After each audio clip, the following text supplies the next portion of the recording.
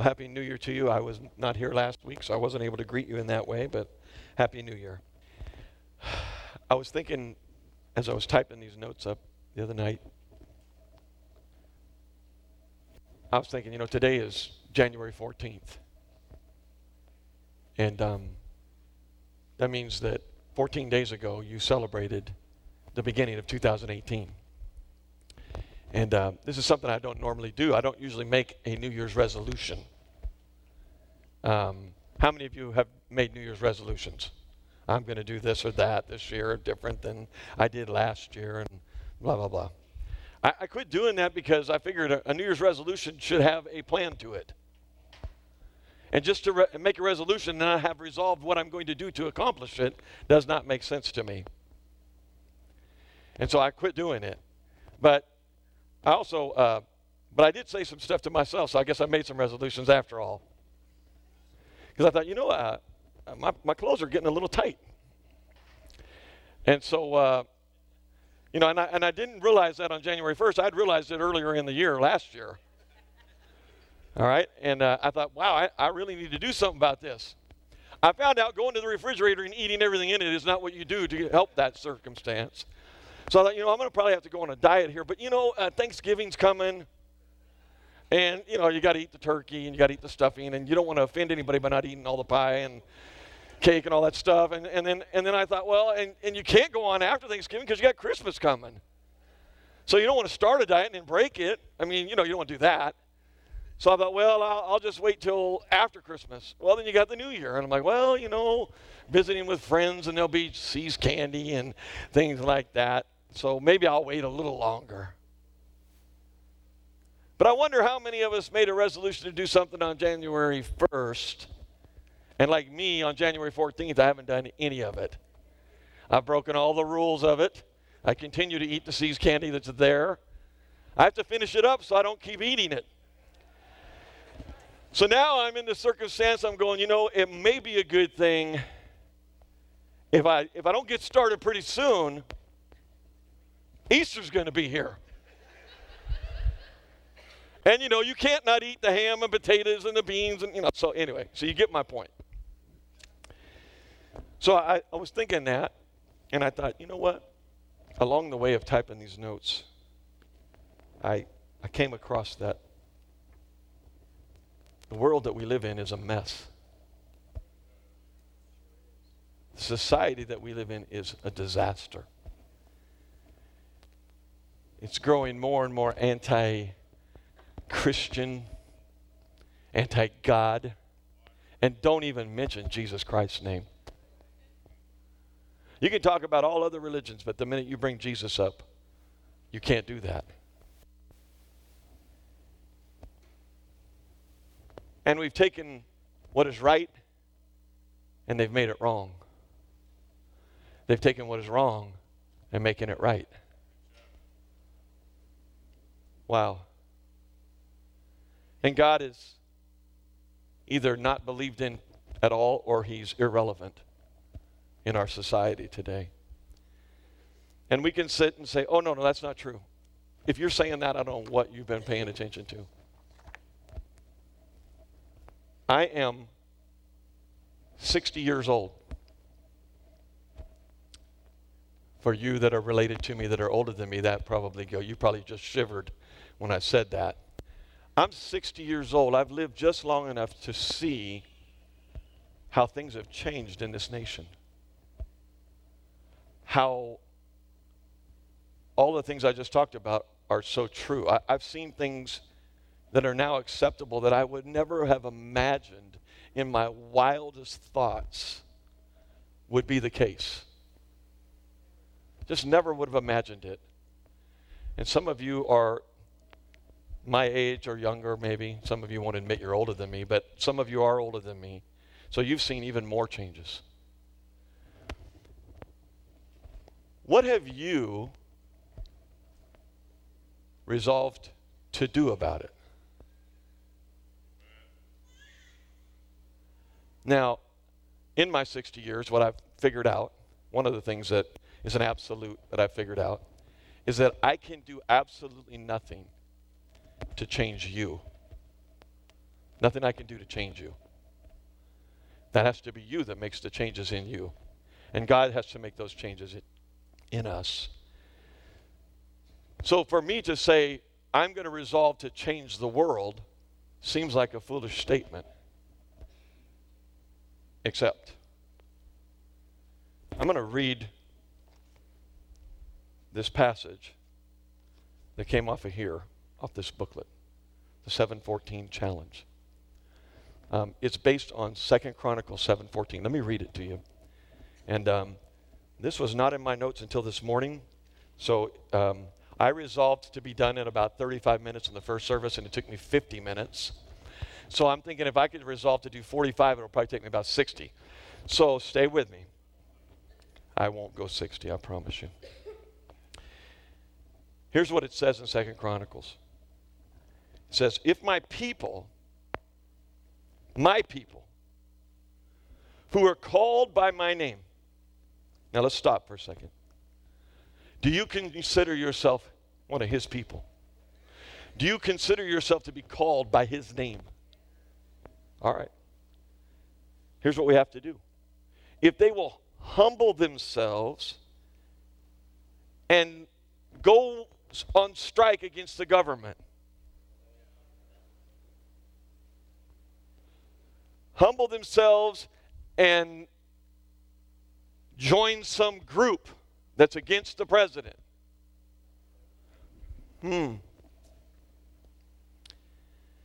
Humble themselves and pray. And in that prayer, if they'll seek my face and turn from their wicked ways. Now, I'm not going to look at any of you when I talk about your wicked ways. But I know that in my own life there's some things I need to straighten out. Some things I need some work on. If I would pray, seek his face, turn from my wicked ways in humility. See, when you pray, it's humbling. It's humbling to pray. What you're saying to God when you pray is, I'm not big enough for this. I need some help. You ever have to ask for help? Kind of humbling. Unless you're just one of those bold people and never humbled by anything. Then look what happens. Then, this is God now, says, I will hear from heaven. You know, that's a promise. That's a promise there. It's not a, well, I might hear you. No, it's a definite thing he's saying. I will hear from heaven. And I will forgive their sin. My people, if they'll humble themselves, if they'll pray, I'll hear them. And then look what happens. And I will heal their land. My goodness. You want to change your country? Pray. Humble yourself and pray. Now, it's interesting to me because the passage doesn't say, this is what it doesn't say. If my people who are called by my name will humble themselves and pray and seek my face and turn from their wicked ways, then I will hear from heaven, I'll forgive their sin, and I'll make them better. It doesn't say that. You're already going to be better if you do that. You've already corrected your relationship with him. What does he say he'll do? I'll heal their land. You want this United States to be better? Start praying. God says he'll heal the land we live in. If you start to pray, if you humble yourself and do this, the people around you will change. All right, that's not even in the passage that I'm speaking on today. That's just something I had to say. The passage I'm doing is 2 Timothy 1 through 7. Let's read it together. This, I believe, is the NIV version of it. I have the NASB, but I'll do the NIV. I urge then, first of all, that petitions, prayers, intercessions, and thanksgivings be made for all people, for kings and all those in authority, that we may live peaceful and quiet lives in all godliness and holiness. This is good and pleases God our Savior, who wants all people to be saved and to come to the knowledge of the truth. For there is one God and one mediator between God and mankind, the man Christ Jesus, who gave himself as a ransom for all people. This has now been witnessed to at the proper time. And for this purpose, I was appointed a herald and an apostle. I am telling the truth. I am not lying, and a true and faithful teacher of the Gentiles. This letter is written by the Apostle Paul, and he's writing it to Timothy. And Timothy is a guy that's been underneath Paul, being trained by Paul to be a pastor, to be a pastor of a church, and to take over ministry like that. And so he's being trained by an apostle. And so Paul is telling Timothy now, he's saying, listen, I can't go with you this time. I'm stuck here. Let me write you a letter on how the church and what the church should be doing, how it should be governed, what should it be doing. All right? So that's what's kind of going on here. And we get in and we start talking about this, and the first thing he tells Timothy, I urge you. The term urge would naturally mean there's something urgent that needs to be done. I urge you. First of all, that petitions, prayers, intercession, things be made for all people. All right, listen. First of all, go down to the church and hear a bunch of preaching. Timothy, give them the 5 points of Calvin.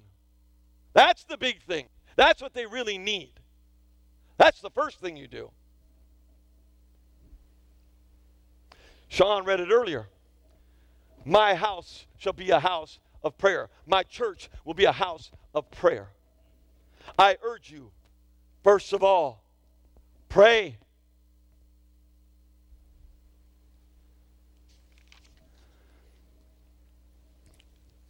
So there's a priority for prayer. And it is the number one priority.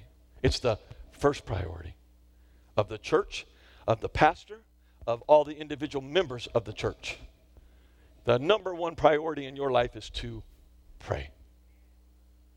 Okay? Now listen, nothing wrong with learning Scripture. That's obviously part of your Christian life. That's how you get to know God. But he didn't say learn that first. He said pray first. At least that's what I'm reading. Am I reading it wrong? Is that what it says? I believe that's what it says.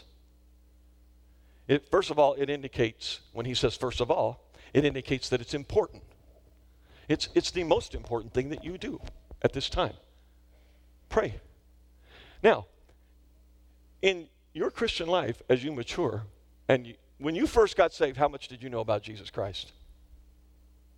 Not very much.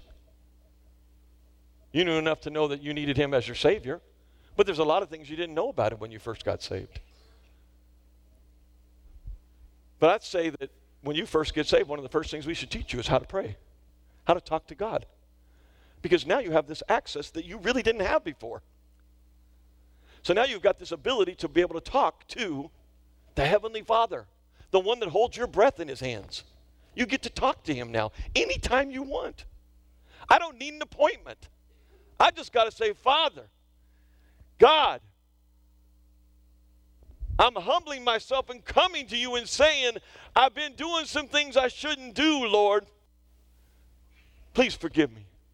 I want to repent of those things. But I got some things I need to ask you for. And he said, what did he say in that first passage we read there in 2 Corinthians? I'll hear you. Wow. I'll hear you. You know, you can write letters to the government all you want. They may not ever read them. Matter of fact, they probably won't read them. You might address it to the right person, but the right person ain't going to read it. They got some administration people that do that or a computer that does it or something. And typically you're not going to get much of an answer. I can go to God right now and he's going to hear me. I get to go right to him. And the intermediator between me and him is Christ himself. And then I got the Holy Spirit telling God what I really need. I'm trying to articulate it. Wow, I got all three of them working for me. Isn't that amazing? I thought of this, if Deborah got up next week and said, hey, we're going to have a concert. And we're going to, at the end of the concert, we're going to go across the way and we're going to feed you. Now, if we just said we're going to have a concert, about 300 of you would show up. The minute we say we're going to feed you, the number goes up about 25, 30%. Especially on a Sunday night when you didn't take anything out to eat anyway. Right? Let me ask you something. How many of you knew about the prayer? And listen, I'm not trying to make you guilty. I am not trying to be making anybody in the room guilty. I'm preaching to me right now. I got to do this. How many of you knew about prayer meeting on Wednesday night, last Wednesday? All right. Now we had, I didn't count them. We had 80 to 100 people show up for prayer. And let me tell you something. If you were here, you got to enjoy it. If you weren't here, you just missed out. Because it was a good time. It was a really good time on the Lord. Praying and talking to him about it. But it is amazing, isn't it? We do a concert and going to feed you. We get 300-400 of you show up. We announce a prayer meeting. That's a little bit different. But yet it's the first priority. It should be your first priority. Okay.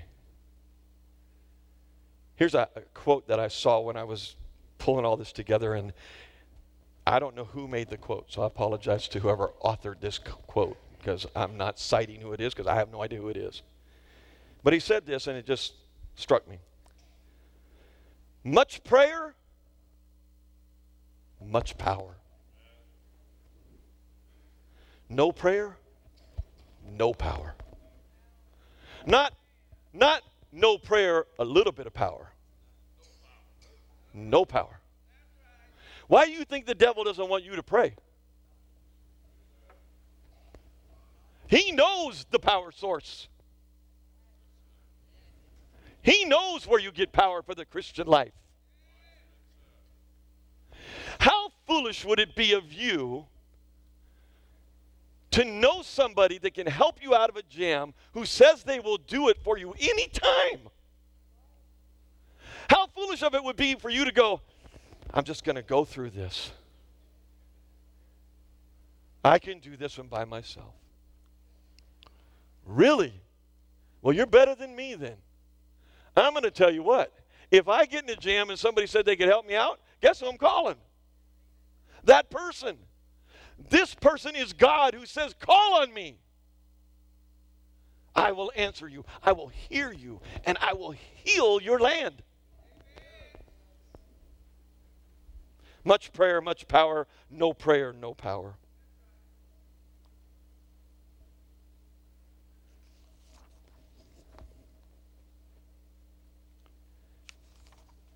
Second part of this is there's a variety of prayer that goes forward in this passage. And there are 7 nouns in the Greek for the word prayer that identify prayer. And Paul here uses 4 of them. And those 4 go like this. They're entreaties or supplications.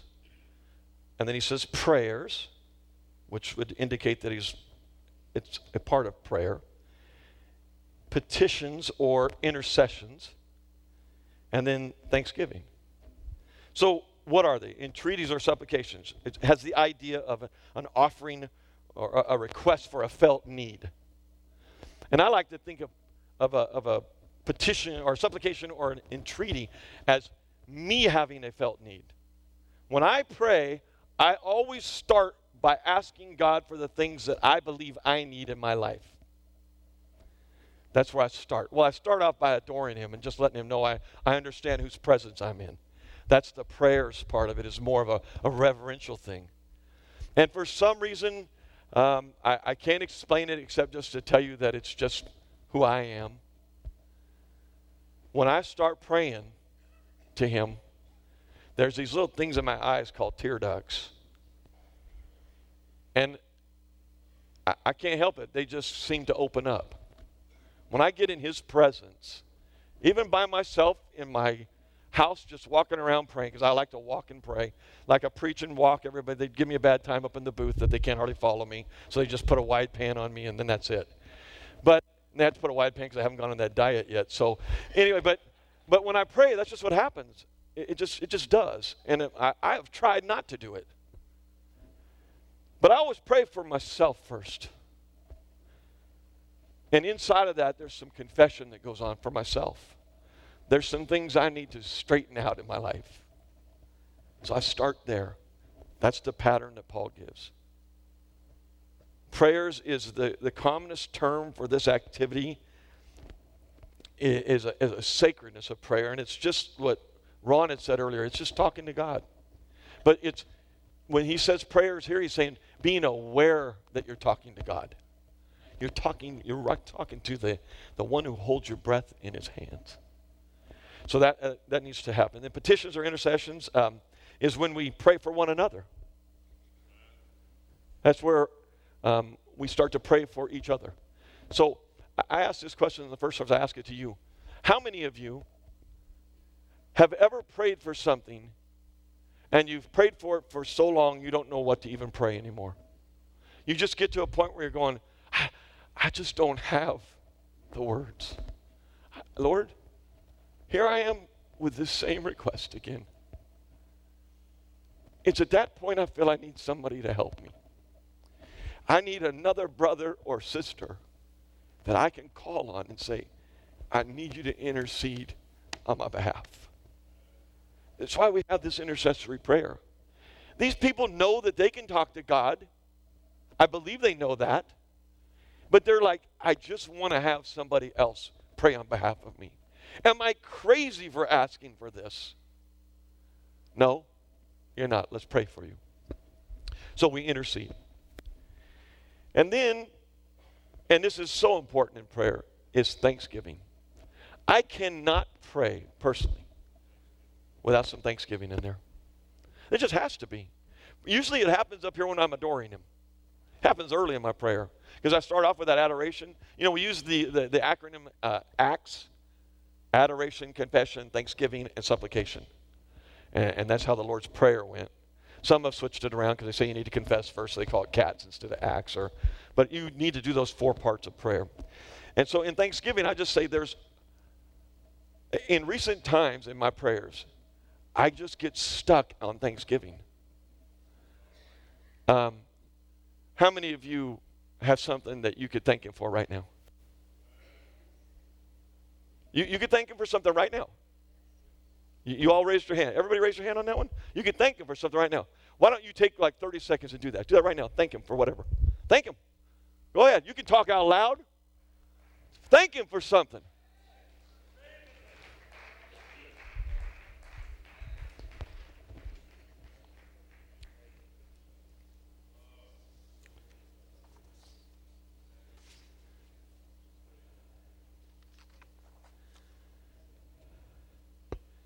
Thank you for doing that. You think that he doesn't like to hear that?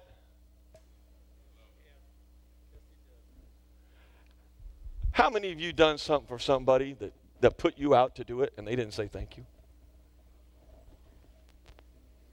Yeah, you don't have to raise your hand. It's happened to all of us. But I appreciate you raising your hand. I got a wife. Talking about my wife, she's not here. So my Aunt Carolyn's right there. She'll make sure I don't say anything really bad about my wife. She's my conscience in the room. My wife loves to do things for people. She loves to give gifts. And all she wants to hear is thank you. That's all she wants to hear. You don't have to do anything. No. Just say thank you. And what I found out, I learned this early. If I say thank you, there's more gifts coming. Huh? So if you're on Lynn's gift list, just make sure you say thank you. There'll be more things coming.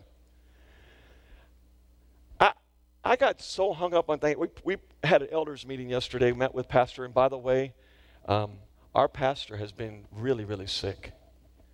And so don't stop. I mean, he's better than he was, but he's still not quite able. He wanted to come this morning and just felt so weak he couldn't get here. So continue to pray for our pastor, please. Please. But we had an elders meeting yesterday, and everybody was praying, and we're going around and we're praying, and I started praying. I didn't ask for one thing. I just got so stuck on Thanksgiving. God, I want to thank you for what you've done for Valley. I want to thank you that you gave me a peace that surpasses all understanding when I had to bury my dad last month. I can't explain it except thank you, Lord. Thank you that he's now seeing you. The hope that he had is now reality. Thank you, Lord. Thank you, Lord, for 46 years of supplying the needs of Valley Bible Church. People, I could start thanking him right now. You could come back next week and I'd be right here thanking him. Because there's so much to be thankful for.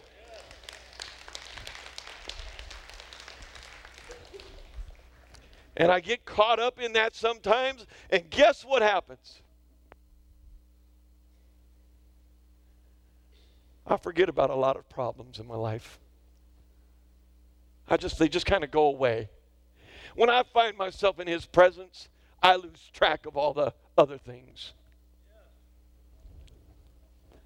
Knowing that, why am I not in his presence more often? Got to humble myself. Got to take the time. Oh, Lord, I would pray with you this morning, but I just don't have time. Really? It's the first thing you're supposed to do. Paul is urging Timothy because he understands the battle of being a leader within the church. He understands the battle of being a Christian in a society like ours. Yeah, he had a society like ours that he was in. Let me tell you, you think our leadership is bad, try having Nero as your leader and being a Christian. Because that's who he's writing to. Timothy's going to a church where Nero is their leader. Not the church leader, but their overall king. This madman is the leader. And guess what we say up here in the next one? The objects of prayer. What are the objects of prayer in this passage? That your prayers and supplications be made on behalf of all men, including Nero. And he's even going to address him specifically. He goes on and says, for kings and all who are in authority, so that we may lead a tranquil and quiet life in all godliness and dignity. Listen to this now. For kings, for government officials. I don't care how bad you think the president is, you pray for him. Where do I get permission to criticize him? Show me a passage, please. Come on, yell it out. Where's the passage where I get to criticize those that have been put in authority over me? Doesn't mean I have to do everything they say, but I certainly don't get to criticize them. Guess what we do? We criticize them. We talk about them. They got entire channels on TV that do nothing but that. They're making a living because you're watching them. And they got all them commercials, and you go out and buy the products that are supporting that kind of craziness. And then we wonder why our children that are growing up have no respect for officials. Are you kidding me? Because you have none. And you're teaching them not to have it. I'm supposed to pray for them.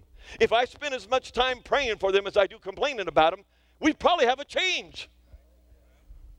Guess who put those people there? God put them right there. Our president is there not because you voted against him or for him, because God determined he was going to be put there. And guess what? Give thanksgiving for it. In the passage, isn't it? That's the formula? to getting to who we're praying for. So we've gone from the variety of prayers that we get to do to the objects of the prayers. Donald Trump is one of the objects.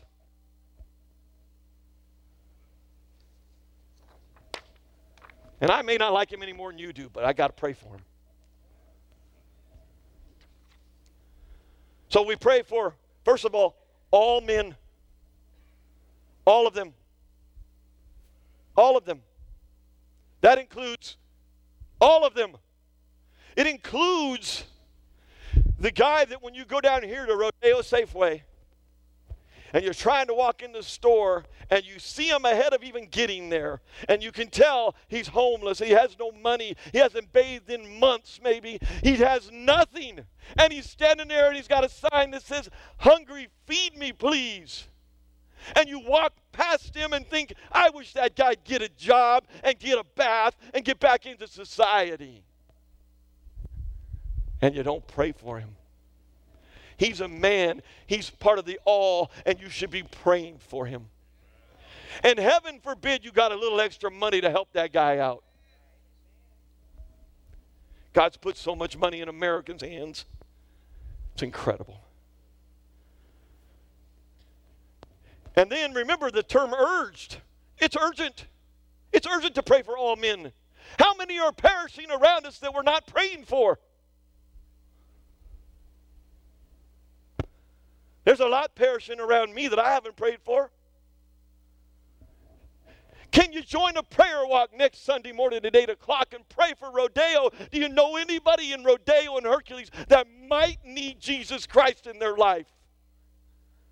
Oh, I don't know, 8 o'clock in the morning, that's kind of early.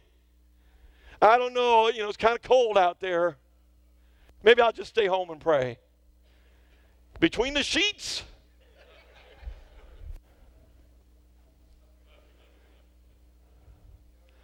So objects of prayer, all men, with special emphasis on kings and those who've been put in authority over you. Guess what? I have a little bit of a segue here. Hebrews 13:17. Hebrews 13:17. Submit and obey those who you have been put under their authority. Now he's talking about elders in the church. I happen to be an elder. I like that passage.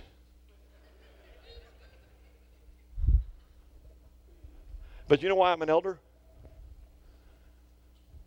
Because he made me an elder. Not because I had to desire the position, but I didn't desire it at one time. It's just that's what he did in me. And so now he says, submit and obey them. And we're back to here again. Pray for them. That's the first thing. You know what? Let me tell you something. If you pray for the person that's in authority over you, I mean truly enter in and pray for them, with thanksgiving for who they are, I guarantee you your attitude about them will change. You'll have a lot less issue in submitting and obeying if you're praying for them. Because you know what happens when you pray? If I prayed for David, and he's an authority over me, and I start praying for him, and let's say he's a rascal, and he's not treating me right, but I start to pray for him. He's shaking his head like, no, that would never happen. But I know David. So anyway, but let's say we do that. And I start praying for him. Will he change? No, not necessarily. He will eventually maybe, but guess what changes? I change. You change when you pray. Again, my wife is not here. So it's a great subject matter to bring up because she's not with me. But I think this is okay. And Carolyn, you watch me on this. My wife is never more beautiful, has never been more beautiful, and is never more beautiful to me than when I'm praying for her. And she's not in authority over me. Don't get into that submission thing. I'm supposed to submit to her too at times. Or submit to all people, right? We go into that whole relationship, but that just shows us our relationship. She's never more beautiful. She bothers me a lot less. I didn't say she quits bothering me. She bothers me a lot less when I'm praying for her.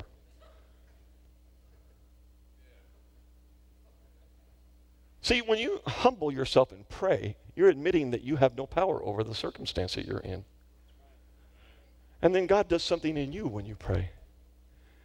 Now, I think that as a church, if we started to pray for our government and we started to pray for all men, what would happen? If you really start praying for your neighbor, I mean truly praying for them, what will happen with your relationship with that neighbor? Especially if you know they're not saved and you're praying, God, would you save this man? And inside of that, you're probably going to say, God, would you give me an opportunity to share Christ with him? Well, let me tell you something. Every time I have ever prayed and asked God to give me an opportunity to share Christ with somebody, that day it happens. God's like, I have been waiting for you to ask that one. Here he is. Boom. And boy, you do it. It just comes. It's almost like you've gone from a door being cracked open to it's wide open. Because you've prepared yourself for it through the first priority, prayer. The first priority, prayer. Then the result. Look at the result of this prayer. Oh man, gotta hurry. So we pray on behalf of all men, kings, authorities, that we may lead a tranquil and quiet life in all godliness and dignity. The result of these prayers for the kings and authorities over you is that you get to live a quiet life.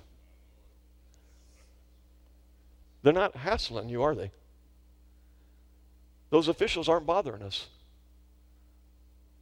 They're bothering us a little more than they used to, but they're still not bothering us. We had a prayer time on Wednesday night, and guess what? There was no officials at the door that said we couldn't do that.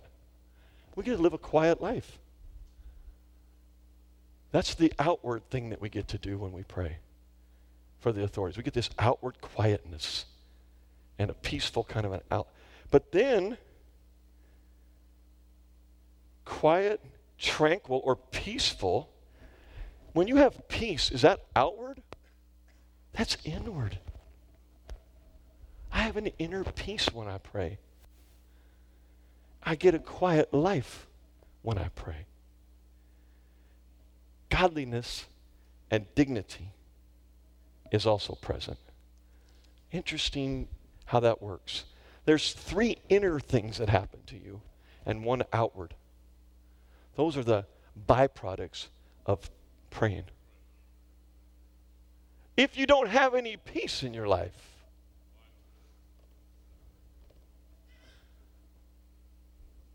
how can you not have peace when you have the Holy Spirit in your life? You got Christ in you, you got God the Father in you, you got the Holy Spirit in you. How do you have no peace? Okay, I'm not going to look at anybody.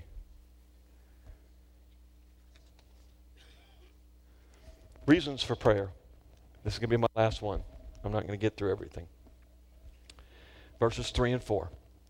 This is good and acceptable in the sight of God our Savior. What is good and acceptable?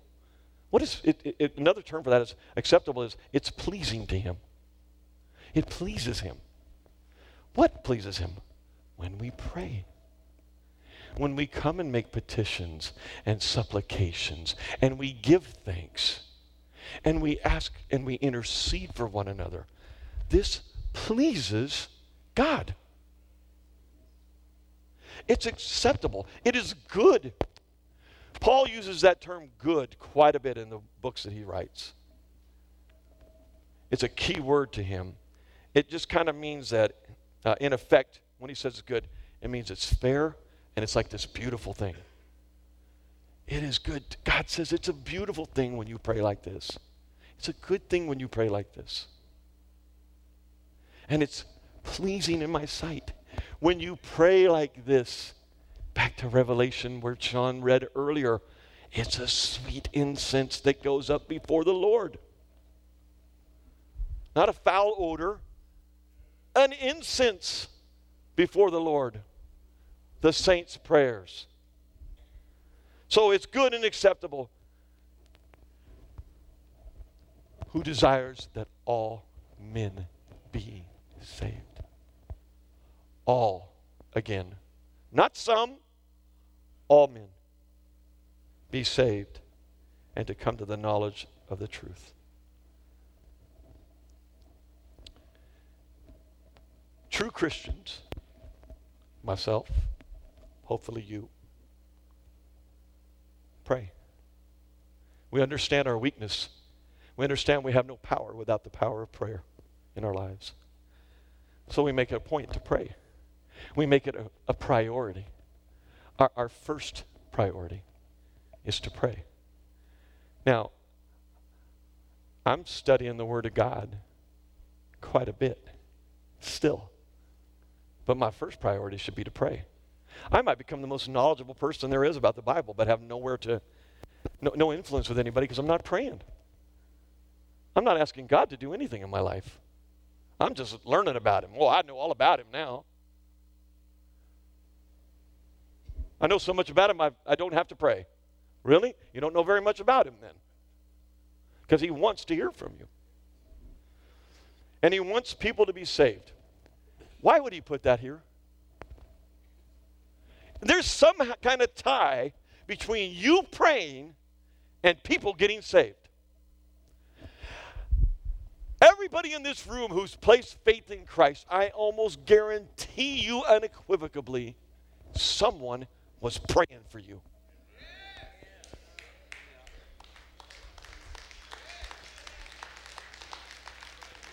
I'll bet you my Aunt Carolyn prayed for me when I was a young boy, that God would get a hold of my life.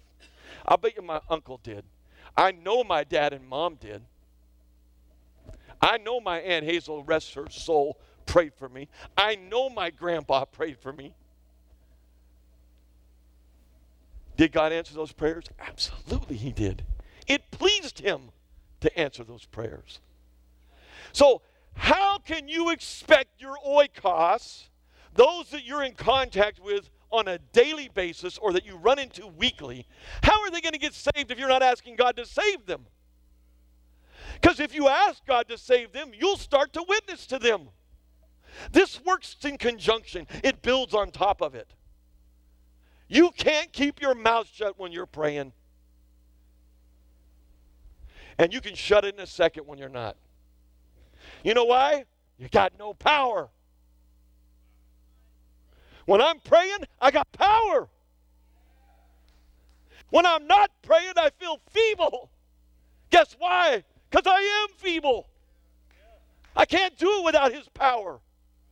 And if I don't ask Him, how can I expect a result?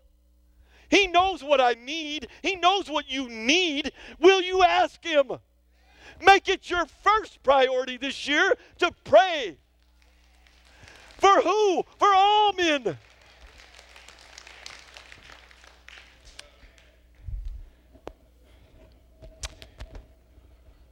Back to this booklet. I have to stop because I said I wouldn't go more than an hour. This book, how can I help you become a prayer person? How can I help you to know Him in this kind of a power way? You know what? I've been all over this countryside, and I've run into lots of people that have heard about Valley Bible Church. A lot of people from all over the place. They know about us. You know what they know? Man, we've heard about Pastor Howard. That guy can preach. We've heard him on the radio. That man can preach. Like, praise God, we're glad you heard that.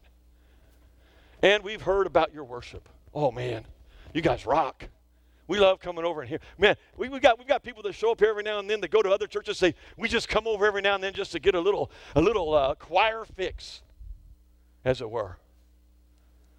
But you know what I'd love to hear them say? I'd love to hear them say, you know what I heard about your church? You know what you guys are famous for? I heard that you guys pray. I heard about some crazy guy with a bunch of youth kids that was walking the streets praying. You know why? Because he knows the power of salvation is in you praying for people. So in this book, what we're going to do, we're going to help you out. We want you to start. You grab these books on the way out. If you leave without a book, shame on you. I don't care if it takes you 30 minutes to get one. You leave with a book. If not, I'm going to look you up. Or I'll have my bodyguard down here look you up. All right. So in the back of this, very back, every one of these has like a little journal page. What I want you to do, and you have to do this immediately, because if you don't, you won't. You don't do this right away, you'll forget about it. I want you to write down 4 names. 4 names of people that you want God to save. Could you do that? And then every day starting tomorrow, I want you to go to that back page and pray for them. Can you do that? It's a pretty simple assignment. Because what you need to be about, your number one priority in life, is to pray for people. Now, closely behind that is to share Christ, of course. But number one priority, the way I understand it, of the church is to pray. God moves when we pray. That's kind of how it works. So do that. And then I encourage you this. Please, every day, I'm going to try and do this twice a day. I'm going to try to do it at 7:14 in the morning. See, 7:14 challenge. I'm going to try and pray for 14 minutes at 7:14 a.m. And then at 7:14 p.m., I'm going to put the Warrior game on pause. And I'm going to pray another 14 minutes. I'm going to include my oikos. I'm going to include my government. I'm going to include the pastors of this church. And the church, you know, we're not a church all by ourselves, people. You do understand that, right? There's a universal church. You can pray for the church universally, too, and for other pastors. But you start doing this. I'm going to tell you something. If you do this every day for 35 days, because that's what this will take, it'll set a pattern in you of being used to praying. Now, this is kind of this is a boot camp prayer type thing, really. And usually when I teach a prayer class, I will tell people, look, don't leave here and think you're going to go out and pray 2 hours a day now for 7 days a week. It's probably not going to happen. But that's why we give you the booklet. It's the reminder for you. It helps you. We all need accountability. This is our little accountability partner that we're sending home with you. Still take one. Needs to go with you. All right? But I usually tell people, if you would just, and that's going to be my last thing I'll say to you, if you would just take 3 days a week, start there, pray 3 days a week, and just pray 15 minutes for 3 days a week. But do it consistently. If you do that, now if you do this, I want you to do it every day. But if you decide not to do the book, but you want to have some kind of prayer life, just listen to this. 15 minutes a day, 3 days a week. You pick the days, you pray 15 minutes a day. And I promise you, what you're going to find out is you need more time in prayer. Because if you'll be consistent and meet with the Father, He's going to do things in your life that you go, man, I'm not prepared. I got to do more prayer. And you'll find out there's not enough time to pray for all the people that you love and care about if you only pray 15 minutes a day. But right now, if you're not doing that at all, 15 minutes is better than nothing. So start. Make it a priority in your life to pray every day first. Do it first. Okay? Now, I still want you to listen to Pastor Phil on the radio, and I still want you to get his blogs and all the stuff that we do, but you need to pray. All right, Lord, we thank you today for your goodness to us. Thank you for this passage of Scripture where you so clearly identify through Paul in a letter to Timothy our responsibility to pray and make it a priority in our life and of first importance, as it were.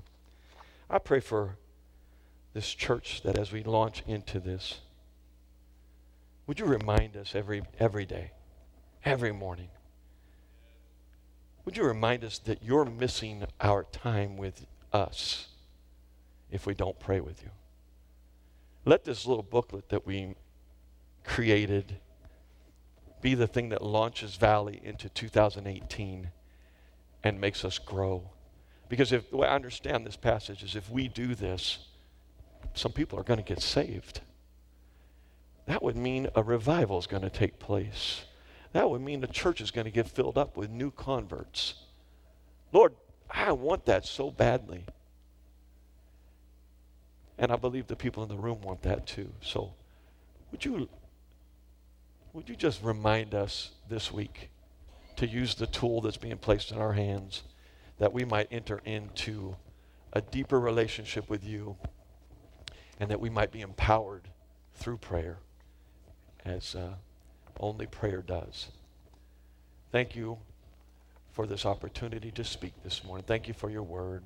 Be with everyone that's going to go home. Take them home safely, and may they have a great week. And it's all because of your matchless Son, and it's in his precious name that we pray, Jesus Christ. Amen. Thank you.